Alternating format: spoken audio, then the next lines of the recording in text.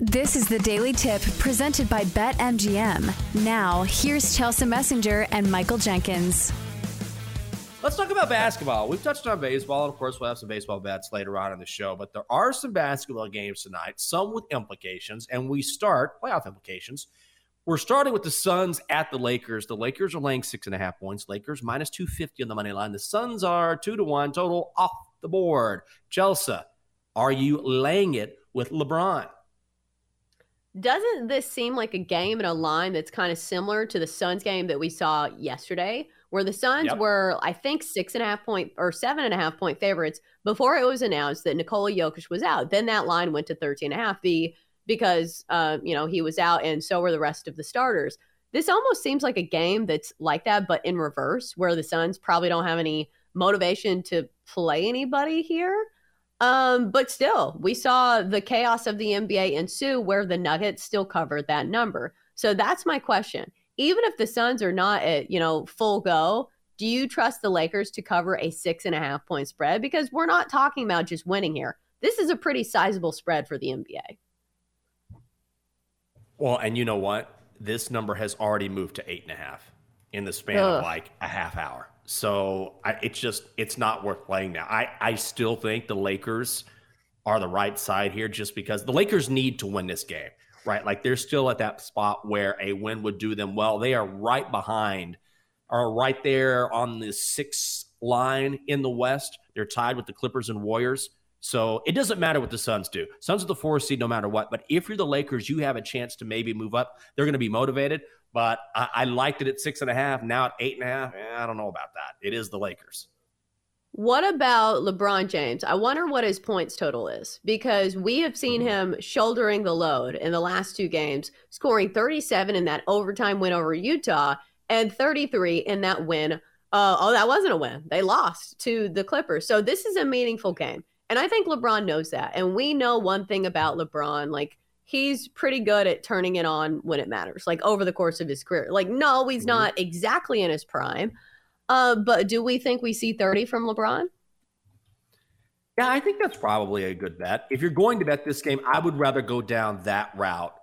And because here's the thing, if the Lakers don't cover that monster number, either way, they're going to have to lean on LeBron, I feel like, to win this game. And also he's rested, and he was the guy complaining about playing in back-to-back games, which I get. He struggled with injuries. He struggled with that foot, and he needs his rest to be effective. So I think that's another way to play this that I would like, as opposed to laying such a huge number. Chelsea, I wanted to ask you about this next game too, because we're seeing very similar movement. The Warriors are taking on the Kings tonight in Sacramento, but it's a similar situation where the Warriors can make a move for playoff positioning here, right?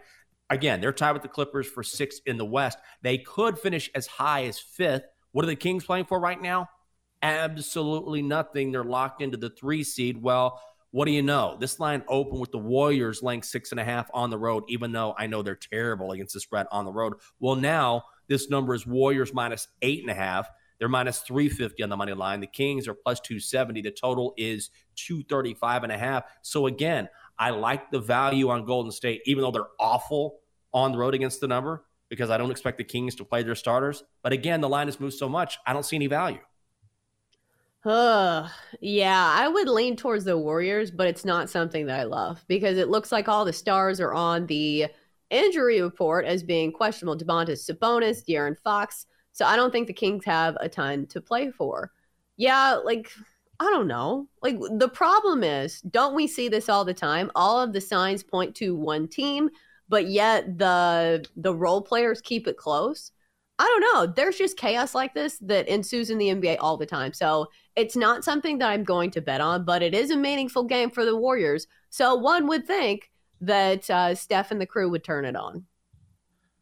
Can you just say it? Just say what we're all thinking. Aren't you just over regular season NBA betting? Yeah. It's ridiculous. You can't even get any like, by the end of the show, look, if I'm betting a game, I usually bet these games before I go on the air. So I'm betting early in the morning. But for the purposes of this show, 3 hours later, we're giving out our picks, and we're giving out generally the most accurate line or total that we can give out. And by then, a lot of the value is gone, which makes it so difficult handout plays where it's like, listen, I was on the right side, but I was on the right side 3 hours ago.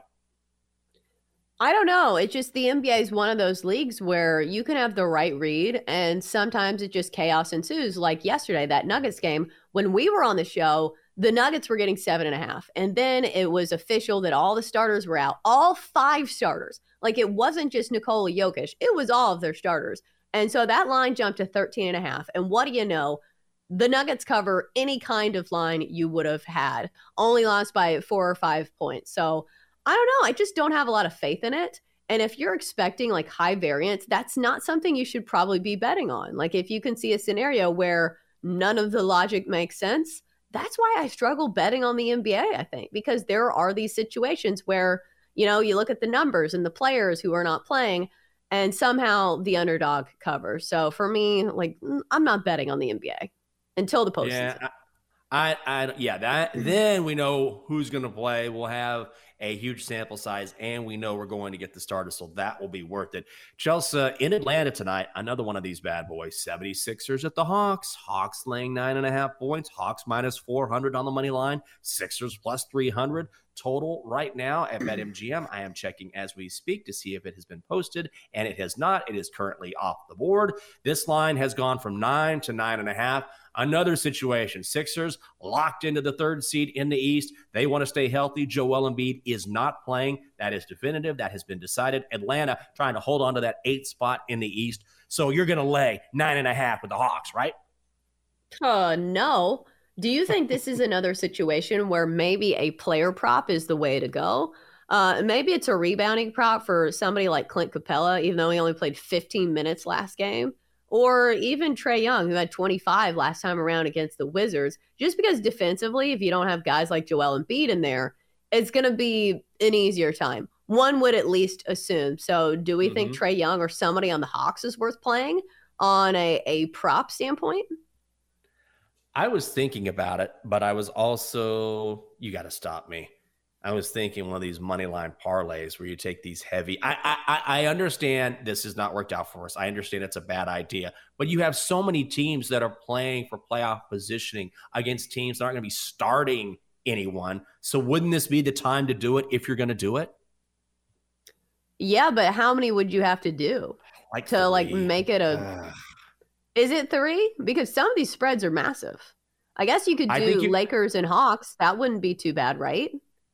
You could do Lakers, Hawks, and add either Warriors or Mavericks to it. I think I would go Warriors. I don't want to trust the Mavs.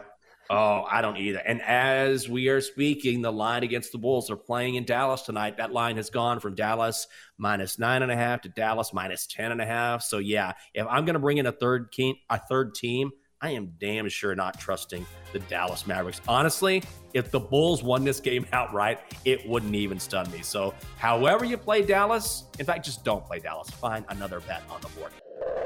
For more, listen to the Daily Tip presented by BetMGM. Weekday mornings from 6 to 9 Eastern on the BetQL network, the Odyssey app, or wherever you get your podcasts.